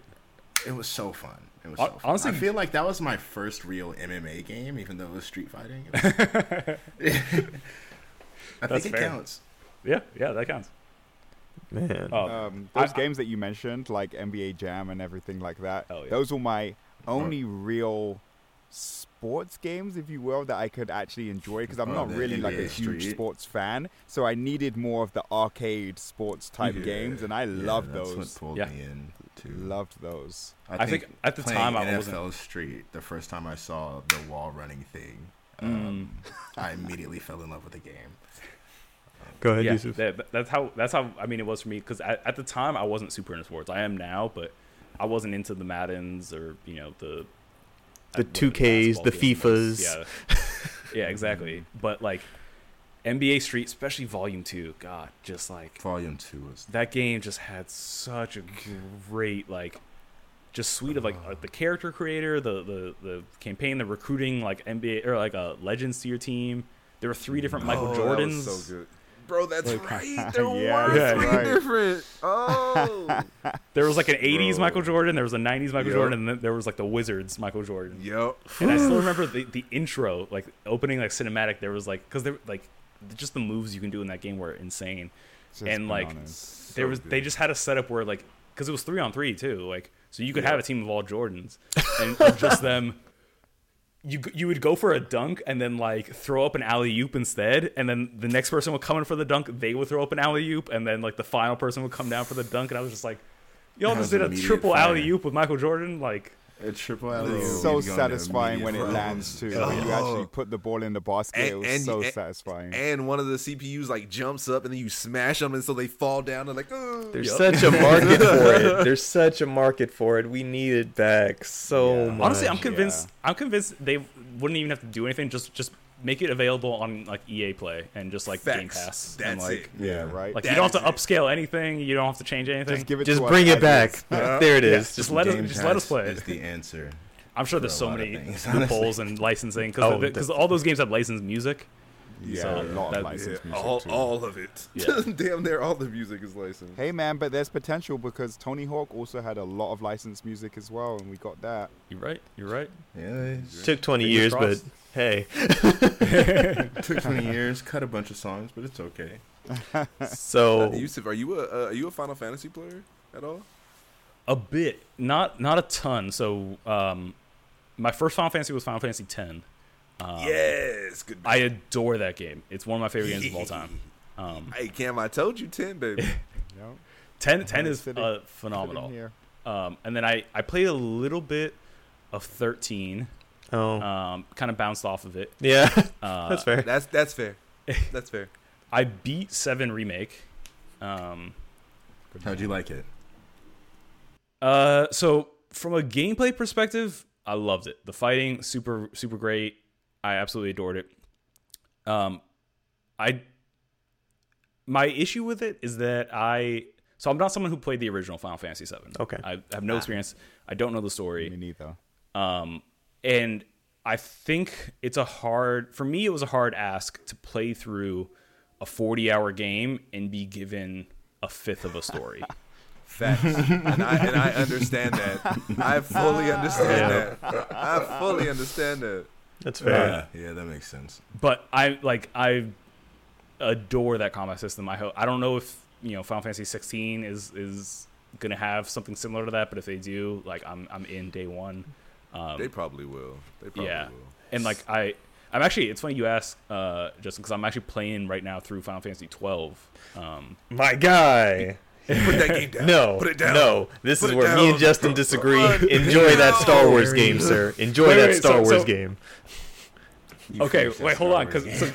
Justin, I take it as a Final Fantasy 10. Darren, you're Final Fantasy 12. I am not opposed to any, but Justin 7. particularly does not like 12. Oh, okay. Because this is So sorry, go ahead, Justin. No, go ahead. Well, I was gonna say I have this same debate with Zach Ryan all the time because he loves 12. He loves 12 and has My guy. for some reason like I don't know if it's just like it's just like a fun little thing we do, but like he doesn't give 10 a ton of credit. Let's just say. But so I like kind of to finally. I was looking for a JRPG to play a couple months ago, and I was like, you know what? Let me finally give 12 a fair shot, because I actually did. I played it at launch on PS2, but I was playing it, and I think I got my PS3 when I was like halfway through it or so, and there was just no going back for me. I was like, all right, I'm on. The future's here. Yeah, exactly. I got to play Resistance Fall of Man. So Love that game. right, yeah, so great. I loved that game. But yeah, we're kind of in the spot right now where, or at least last couple months, where there weren't many new AAA games that were super speaking to me at least. So I was like, all right, this is a good time to go back. You know, I have Game Pass. It's on Game Pass. Let's revisit it. And I'm having a great time with it. I think I'm pretty close to the end. I think last time I checked with Zach, he was like, oh yeah, you're about 80% through. Okay. So, yeah, I'm having a good time with it for sure. I'm actually gonna want to know how you feel about it after you complete it. So we're gonna have to. Did you complete it, Justin? No. Shut up. Wait, is 12 Zodiac age? Yeah. Yes. Mm-hmm. Okay. Justin, I can tell you something right now. No matter what, I will prefer 10 more. I'm already in that camp. I'm already in that camp. That's fair. Like, my man. That's fair. That's fair. But Okay. but no, it's still, it's like, that's not. I think, to be fair, I think 10 is one of my favorite games of all time, and so like 12 is still an amazing game. Cam, I'm telling you, play 10, brother. Like, you can play Those 10. are the two that I have here. I have 10 and 12 for Switch sitting Play here. 10? So. I think it says something that, you know, 10 and 10 too, I guess, because they get bundled together so often. Like, it's been remade for Everything. Every system. Like Everything. Like everyone talks about Skyrim getting available everywhere, but like Final Fantasy X is available pretty much everywhere too. Yeah. I think my only big one that Multiple beats times. it. The only one that beats it for me is Okami, because it's, if it can, it will be on it somehow, some way. Yep. Okami, yeah. So, just bringing it back to buff J.K. Simmons. You, sir, are fitness buff, sir. You be hitting it. Tell us about that journey, man. I try. Tell us about that journey. It's been hard in the pandemic. Right. Justin is also our local buff boy. I was gonna say, Justin, are you wearing wrist straps right now? Oh, just one, yeah. Just one? Okay. Yeah. It's a style thing. Well, no, it's actually because my wrist click, and so like I keep it just to make sure that my wrists stay straight so they don't click as often. Oh, okay. Could have made a joke, but because Yusuf is here, I'm not going to make that joke. Please continue. Cam, we are trying to keep a PG interview here. Thank you. Yes, we know you're next. This isn't new. If Yusuf wants to go back and review the tapes, he can go back and review the tapes. There's nothing new here. Bro, like I forgot for a second until I walked in and seen Justin's mouse pad. I was like, oh yeah. Here, allow me to. It's got tits. Oh god. Oh, God. Is that Tifa? It is Tifa. That's Tifa. Okay. His See, wrist is at first he was like, "Oh God, between and then he was like, "Is that Tifa?" And then it went, "Okay." vibes. He has He understands. he has soiled Tifa's innocence. Anyway, Tifa yes. has never been innocent. You stop Can that we right not? Can we not? Okay, fine. Yosef, you're a buff boy. Sorry. Go on, sir. That's where this one. That was right. No, I mean I don't know. I've lifted pretty seriously ever since high school. I played football for 9 years, and it was, to me, like the gym, the weight room was just always that was always like my second home. I did collegiate track in undergrad, so I was a thrower, so that meant lifting a lot of heavy weights. And then when I got to grad school, I worked at the UCLA gym and trained to become a personal trainer. And then after I graduated, one of those first, when I was juggling 3 jobs at the time, one of them was personal trainer, and that meant I had 5 a.m. clients. Shout out to Fitness SF. Nice. Okay. Yeah, so I've been a certified personal trainer, done that a little bit, and just sort of casually programmed workouts for friends and things like that. But it's always been something to me that is like it's my anchor. Like it's the thing that like I have to do 5 days a week at least, or else I go stir crazy, or else I can't focus. I feel unproductive. I feel lazy, and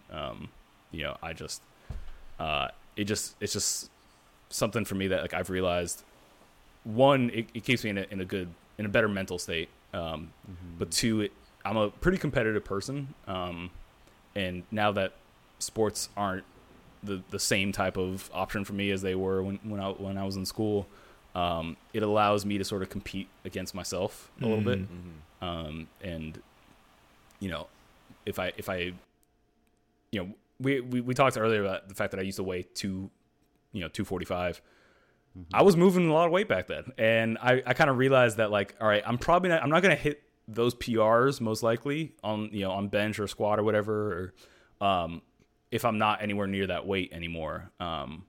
And so one of the reasons I ended up kind of losing weight and trying to get more lean was that I was like, okay, this is an avenue I've personally myself not gone down of training. Of like, I know I can train to hit a really high 1 rep max. I know I can lift, you know, I've deadlifted 500 pounds before. I know I can do that.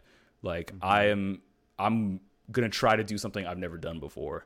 And so for me, that's kind of the aspect I'm in now of like, okay, how low can I get my body fat percentage or something like that? Like, or, you know, like, what else can I do? Especially now in COVID times, I'm not going to the gym. I'm not lifting heavy weights. So like, okay, let's train a little bit differently. Right.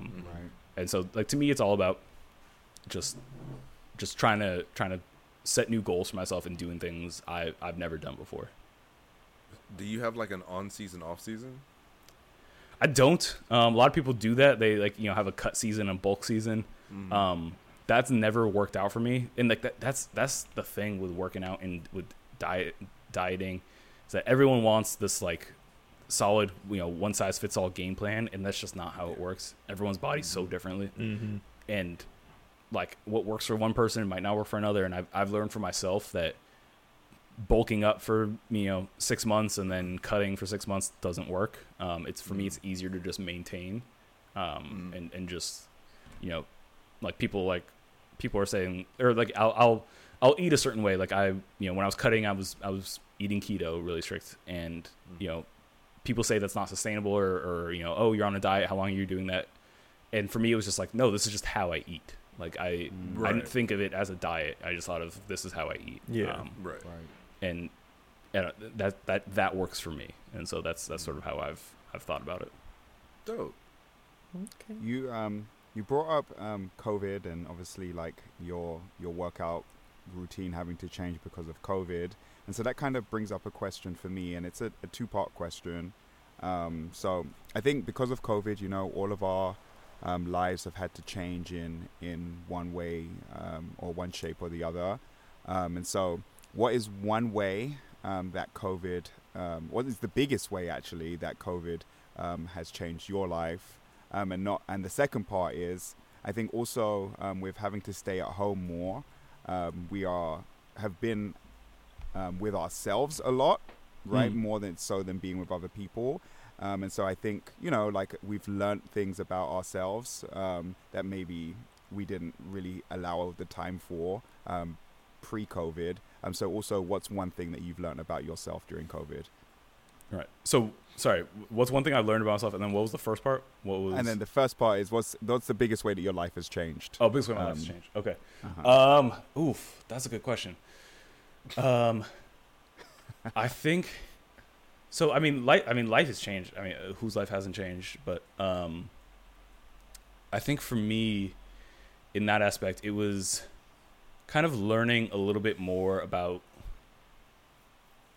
you know, spending more time alone with yourself forces you to sort of self-reflect and, you know, evaluate the things you need in life, things you want in life. And so I think I just learned, I learned how important friendships are and relationships are to me. You know, it's hard to appreciate something until it's not there. And so there's days, and I'm still guilty of this all the time, where, you know, I don't go outside, just period. And I have to remind, and, you know, I'll go out to pick up a package or take out the trash or something like that. And I'm like, oh, I instantly feel better as soon as I got out here. Like, I need to do a better job of making sure I'm going for a walk, or, you know, just a walk around the block.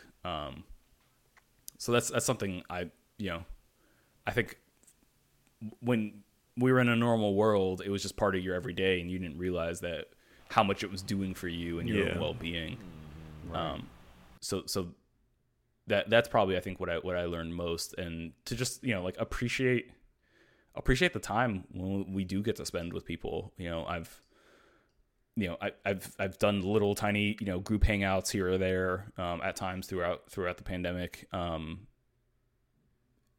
it just instantly has put me in a better mood, or done a little trip, got out of the Bay Area for a little bit and just instantly felt better. And then one of the things I think I've really enjoyed is I'm still at the phase where I'm uncomfortable to eat out still. Yeah.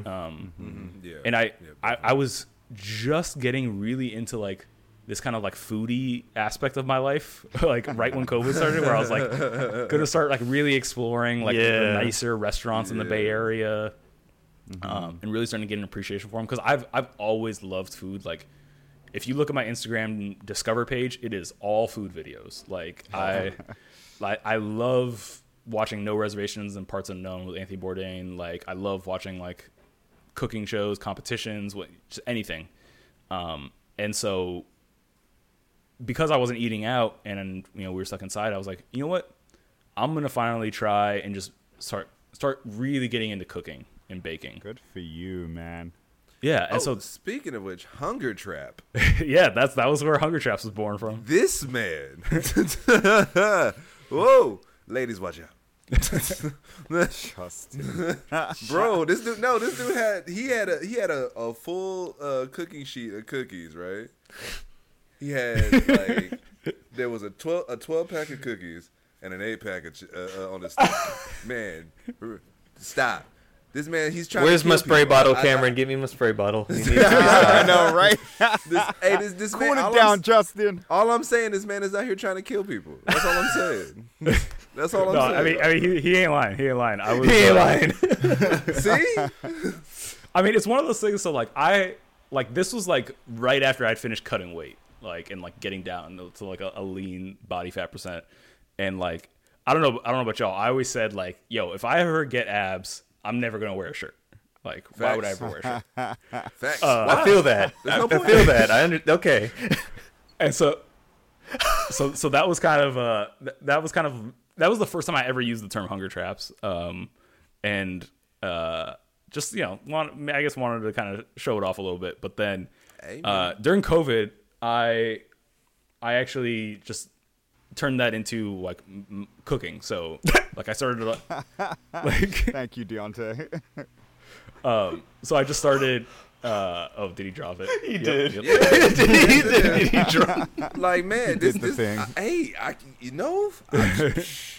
Bro, you look good. Thanks. Thank you. But yeah, so I just started cooking, and obviously thirst traps are a thing, and so I just made it about food. And I just basically I had taken a week off work, and wasn't going anywhere. I wasn't traveling, and just kind of doing a staycation. And I was like, all right, I'm just gonna start cooking. I'm gonna do all the things that I love, and things I've always been curious about, and things that maybe I couldn't eat because I don't eat pork and they have pork in them. I can make a substitute when I make my own. And so I started doing that, and it made sense that I loved watching things about cooking. I loved learning about cooking, and I loved doing it myself. And so I've been doing that ever since. And I started my own food Instagram called The Hunger Traps. And so I've just been he got posting things the there. Baking powder on his chest, just like chilling there. I had to go full screen. He was staring at me. I was like, he's staring. Bro, he's right and eating a pastry like with the 6-pack. He's like, oh. You have no idea what you've done. Next time I'm baking, I'm gonna somehow lose my shirt and just There you go. a little bit of flour on the chest. Just a little bit. In there to myself, like just like get like a handprint, and just this go is a pop. hunger trap right here. Yep. Yeah, These are good that's gonna be times. part of my routine now. Oh, you got If it. I start baking a lot, guys, you already know what's up. Hey man, I gotta say, like, baking is like one of the, and so like I mentioned like not getting to see people and stuff like that. Like, one of the things Belinda and I have done now twice is that like we've just woken up on like a Saturday and just made a bunch of, the first time we did it was donuts, the second time we did it was cookies, and just baked a bunch of stuff, and then just like went we like I ordered like little pastry boxes, and we just drove around the bay and just dropped them off to our friends, and just like, hey, look, we want to see you, like, right this way, like. So basically, you're telling me that you need my address so you can add me to your next route. That's basically what you're Seriously, telling me. especially if they're donuts. Let's Right? go. That's what you're telling me. like we're all in driving forward distance to of you. one Cam, another. ain't nobody My friend. going to San Jose, Cam. Ain't nobody going to San Jose. He Dog. just said that he Nobody- wants to come to San Jose. I'll give you the foodie tour. One of these days, I'll find myself in San Jose. And I'm hitting you up, Cam. For He sure. ain't Hit me never up, gonna man. be in San Jose. He ain't I was gonna say I've been to San Jose, I think, once in my life. I've lived never- there. he ain't never coming to San Jose, It's Kim. literally like an hour from you. It's not even. You're in Oakland, right, or SF? I'm in Oakland. Yeah. Oakland, so even closer, like 40 minutes. He's Yeah. closer to me than he is to you. That's Kim. 40 Sorry, minutes bro. in a direction he really doesn't have to drive. Exactly. That's kind of Speaking true. of being in Oakland, are you involved in the Egyptian community in Oakland? Like, do you know? Because I have a friend, and I'm wondering if you know her. She's pretty like well known in the Egyptian community in the East Bay, and so I just wanted to know if you knew her. But if you're not, then I'm not actually. So I moved to Oakland. I moved to the East Bay August of last year. So okay. So you, yeah, fairly recently. Okay. But no, I actually, other than the Egyptians I grew up with and my family members and family friends like that, like I don't know many Egyptians actually. Oh, okay. Okay, yeah, you probably wouldn't know her then. I'm gonna have to set you guys up so she can introduce you to. Oh, please, the Yeah. culture, the people. have Yes, you ever thought exactly. about have you been to Egypt yet? So not as an adult. Okay. I've been, I think, 3 different times, but all as a kid, like all before the age of 10. Okay. So I actually have trouble remembering it, honestly. Okay. It is 1,000% a place I'm visiting. I just saw my mom after she got vaccinated, and we were talking of like, hey, 2022, you and me, let's go to Egypt together. And so like I that's something I really, really want to do. I heard you mentioned that you don't eat pork, and I'm guessing that's a religious decision. So I was going to ask you, like, what does your religion and what does your faith mean to you? This is getting really deep. I'm sorry, but like that question came to my mind, and so I'm like, yo, we're a gaming podcast. I know. Right? Okay. Hey, Well, I we went said it off. from the jump. We're just here to have fun and have a good time and talk, bro. The end of the No, I don't day, mind. this is a great time. He doesn't mind. Okay. I don't mind. Yeah, he doesn't mind. Okay. No, I talk about this. So I'm a Muslim. I was raised Muslim. I wouldn't say I'm necessarily the strictest Muslim or the most devout by any means. I'm definitely not. I also don't think it's the only way that I don't think everyone should be a Muslim. I guess my stance on religion and just morality, because I think more often than not religion is just a moral compass for people, is that there's more than one way to be a good person, and doing everything that was written in a book 1,600 years ago, 1,400 years ago isn't the only way to do it. Right. And so, whatever anyone believes, whatever anyone does or follows, as long as you're not hurting anyone, and as long as you're doing things, being kind and just being compassionate, I think that's all that matters. I think someone can be an atheist or whatever and be an amazing person, and that it. I don't think it has any. It doesn't, for me, matter at all.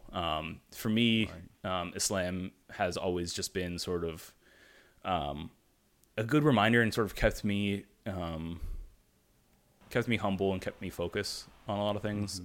Actually, so in 2 days is the start of Ramadan, which Ramadan, if you don't know, is the holy month in the Islamic calendar, in which Muslims fast from sunrise to sunset for the whole month, and a lot of attention gets paid to the fact that we fast and we don't eat or drink during sunrise sunset, but it's also meant to be a time where you focus inwardly, and you try to practice much, patience, and you try to practice compassion, and you practice giving. And for me, that's, a lot of people think it's something that you would dread, or that you don't have to look forward to. But I always welcome the start of Ramadan, because it sort of allows me to refocus a little bit, and just kind of remind myself that not to get angry or upset or be unnecessarily negative or mean. And yeah, it kind of recenters me a little bit. It's not dissimilar from when I was talking about working out, a little bit of just giving me something to sort of ground myself and anchor myself into.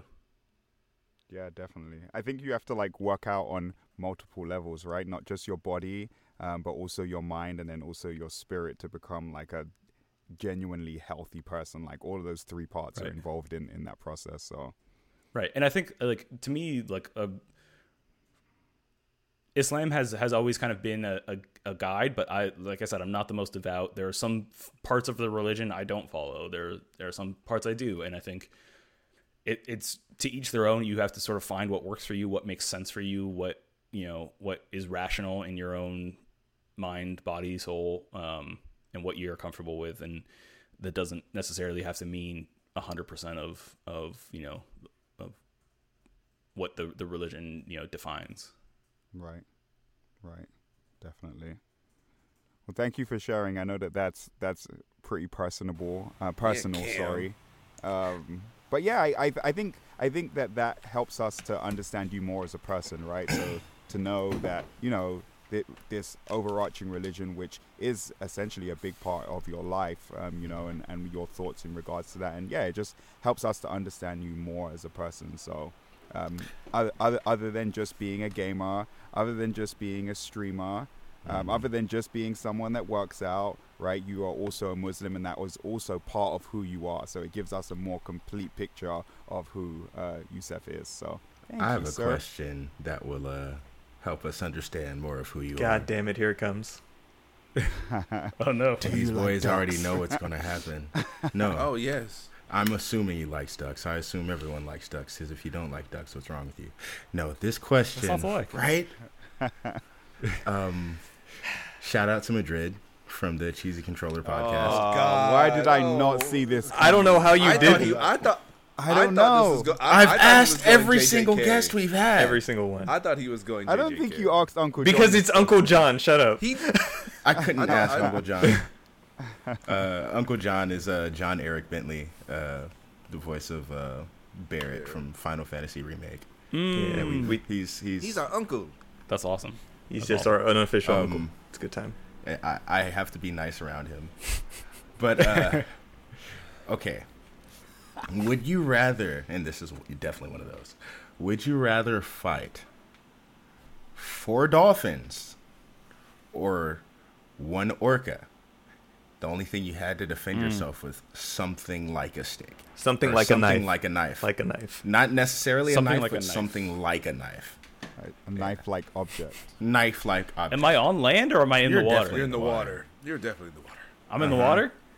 They have home field advantage. Deontay, I gotta tell you, it don't matter, because I am dead. This is their domain. This is their world. There is no way. It could be 1 dolphin. It could be a baby orca. It doesn't matter. I'm dead. Wait, instantly. why are you dead off of 1 dolphin? I'm a very weak swimmer. I don't swim. No. I don't swim at all, but I would still take the orca. All right. Let's say you could swim. Let's say you could float at least. Let's say you can float. Anybody can float. I sink. They're going to make you. That's because you ain't spreading out your body. Anyone can float.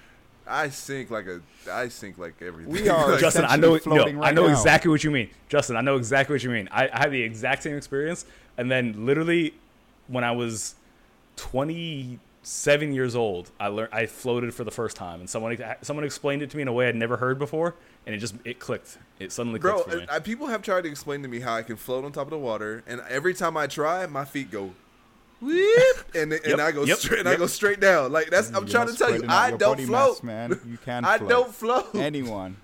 I know exactly what you mean. I felt the exact same I don't way. float. I sink. It's all right. In this I'm scenario, actually fighting. you can swim. In this scenario. Okay, so basically, just like who do I think is a tougher fight? Yes. Yeah. Like, I would say I would rather the orca. I think the dolphins are very intelligent animals. I know this. They're the size of them too. Like they would be much more agile. They could hit me from multiple angles. They'd be harder, I think, to like corral. Whereas like I could just like hold on to an orca's tail and it like couldn't turn around and get me. I feel like if we mention this enough times, it'll turn into a game. No, I don't want this to be the game because he doesn't understand. It's called Like This a is gonna Knife. be a special level in Man-Eater or something. Like. Also, like we everybody tends to forget that the dolphin just might hump you before it kills you. That part. Dolphins hump people. Well, okay, so here's another question. Do they know it's a fight? Yusuf is bringing up the correct questions. He's asking counter Good questions. question. I haven't heard that one. He's before. asking counter questions to the scenario, and I love it. Yo, this man's third eye is open. Do they know Because it's if they don't know it's a fight, That's a they great- just go swim the fuck away. I just thought about that. Like, what's the concept of just some rabid ass dude jumping in the water with like a sharp stick, You're just poking at 4 dolphins? I'm saying. Like, do you have the element of surprise? Like, are they upset with me? Did I do something to them? He's like stealth swim, man. ha. Whoosh, whoosh. wow. I think everybody Damn. is so far sided with the orca. Okay, yeah. Because You might have to lower the dolphin. dolphins are dangerous. We might have to lower the dolphin count. 'Cause 4 of them, like that's like guaranteed. That's guaranteed death. Yeah, they're just gonna Essentially. beat your ass underwater. Yeah, they're just gonna beat See, your ass. it's the same scenario that I said about turkeys. I'd fight 3 turkeys. If there's anything more than that, I have to leave. I can't be part of that no. situation. I recently got cornered by like 19 turkeys. 19. How do you get Where the wait? hell 19 were How do you you? get cornered by 19 turkeys? They just I show was up. delivering in Is it apartments store? in Roanoke Park. If you don't know where Roanoke Park is, it's like between Petaluma and Santa Rosa. So it's not necessarily farmland, but it's surrounded by farmland, and they just have like wild chickens and turkeys walking around this place.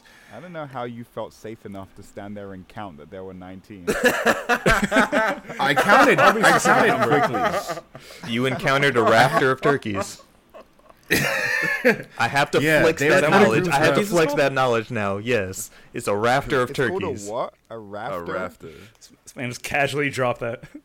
I thought it was called like a gobble or like a gaffer. No, Oh, so yes, Oh it's, no, he was a gaggle. it's a gaggle of Gaggle, geese. thank you, It's a there gaggle you of go. geese Oh, there's and a rafter of geese, okay. turkeys. We're learning things. What? You heard it here first, folks. I had to flex this knowledge. But cool. Oh, Jesus Big Christ. brain.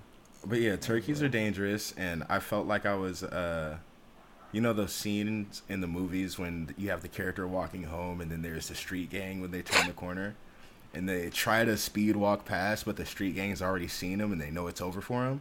That's what I felt like. I felt like they were gonna chase me down, and I was gonna be their Thanksgiving dinner. Oof. Oof. But I made it out. I'm all right. I'm here. I made it out. We are thankful that you made it out. Now I'm eating turkey. Yeah, we for the- exactly. I'm just saying. right? We got to. Revenge is sweet. They weren't even like and the. delicious. They weren't even like the chubby, delicious-looking turkeys. They were kind of skinny, and they looked like they were. Probably how turkeys are supposed to look before. Probably people how turkeys Right. are supposed to look. They protein looked like they and were ready to get God knows down. what else into I was them, like, hormones. But all right, I think we can call this. Yusuf, thank you for being here with us today. This has been a delight. Yes, thank you. Yo, when thank are you for we having me. lifted? That's what I want to know.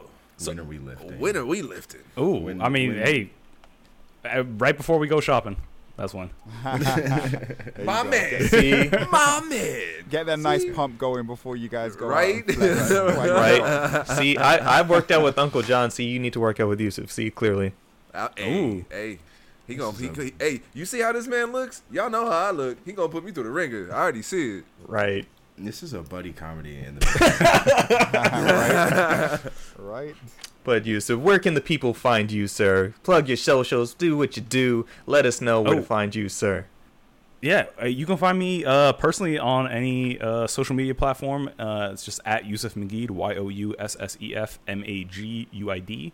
And then I also stream for Ubisoft on twitch.tv/Ubisoft at 10 a.m. On Wednesdays and Fridays, 10 a.m. Pacific time.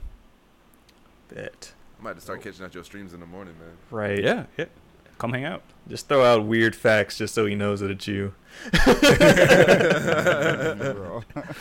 But as always, everybody, thank you for joining us for another episode. As always, you can find us collectively at Rusty Rupees or Rusty Rupees on Twitter with 2 Y's because Twitter's some hoes. Hoes. You can follow me anywhere at XXShadowOkamiXX. Justin? RoNinja23. Deontay? You can find me hiding from literally everybody else on this podcast because they all have muscles and I'm getting left behind. Or at 13 Cross. Spell it out. Don't be lazy. And Cameron? At Fly Richie, anywhere. Thank you. And remember, we also stream every weekday, Monday through Friday, except when Deontay can't on Mondays. That's besides the point. I just got to throw that shade. But you can find us at twitch.tv/RustyRupees. Bitch, I'm moving. I know. I just had to throw some shade. Oh, by the way, I got a house, yo. Let me share Yes, that with right. the podcast. Also, Yeah, congratulations right, to yeah. Cameron. First time homeowner. This man. Yes, Hey, sir. wanted to Congrats. share that with the people. Thank you, sir. This man was acting whole kinds of different last night. Not closing stuff, not turning off lights, not closing refrigerator doors. He was acting different. This man was over my house last night. He comes over. He checks out. You see that box? I don't know if you can see it. Hold on. Let's see if you can see it. I know. I'll be quick. There's a Final Fantasy motorcycle in that box right there. Okay. He wants to check it out, right? But in his terms, he can't be bothered, and so after opening it, he then leaves to go out of the room, leaving the box open. Oof. The disrespect. Oh my god. Oh my The- god. and Not then- one of my finest moments, Yusef. then- I would never do this at your house, Yusef. and then he goes uses the facilities, and then proceeds not to turn off the light when he leaves. Yusuf, Oof. Oof. do you see? And then Yusuf, the worst of all, he goes into my fridge and doesn't close the door. Oh. Okay, in my fridge? defense, I pushed the fridge, and it was ever so slightly open to the point that I couldn't see it from the angle that I was standing. That is why. Me standing right next to him didn't sees make that he sure. didn't close the door, just Yeah, but instinctively. you were on the opening side of the fridge. You could see I was at the back hinge. Yusuf, This he, man- did, this- he didn't love me enough to make sure. Oh god. Or I Oh, love you God. that much that I feel comfortable in your house, Justin. Is Oh, this so is you this a feel new thing? comfortable. This is a post home ownership? Like this man This came is to last generational night. wealth and just No, forgot how to yes. act. Right. This is last As soon night. as Like- you can. This house is yours. He came into my place Everything's and his did now. all this ridiculousness. Yo, you All didn't of even it. notice, like, he I took spit on your this rental. flip-flops that you keep at the door. You keep your flip-flops by the door. He took the flip-flops, walked over toward your room, and just left them in the hallway. They're still He there. did Okay, that. No, those were no. his. Those he are his? walked into my house No. with the his white shoes ones, I had the on. white ones on. No, I Ooh. took them off at the door. When we went out to look for the dominoes, that's when I brought them back in. But Alright. prior to that, they were at the door. Might as well You pour walked baby into powder my on his house hand and with slap you your in the shoes face. on. Right? Do you was see tired, what I'm doing? man. I was tired. No, you weren't. Shut up. All right. I was tired. That's It enough was bitching dark. about Cam. We can end this episode now. I know, right? It's been said. Thank you, everybody, for checking us out. Another episode. We appreciate y'all. See you Yo, at the Yusuf, streams. thanks for coming through, man. Yusuf, Yes, thank you, you, sir. Yusef. This was a ton of Thank fun. you so much for coming through. This was a great time. We appreciate you. Come back anytime. We'll probably bother you just because, hey, it's a good time. Sounds Beyond good. good and evil, threaten someone. Don't do that. Don't lose your job, You said please. threaten someone. Don't do that. Don't lose your Dig job. for up them. some dirt. lie, cheat, steal. Lie, cheat, steal. And with that, we'll fill you in on that, Yusuf, in a second. But Yeah. until next time, everybody, thank you and stay rusty. Okay, bye. Stay Stay rusty. Stay okay? rusty. Bye.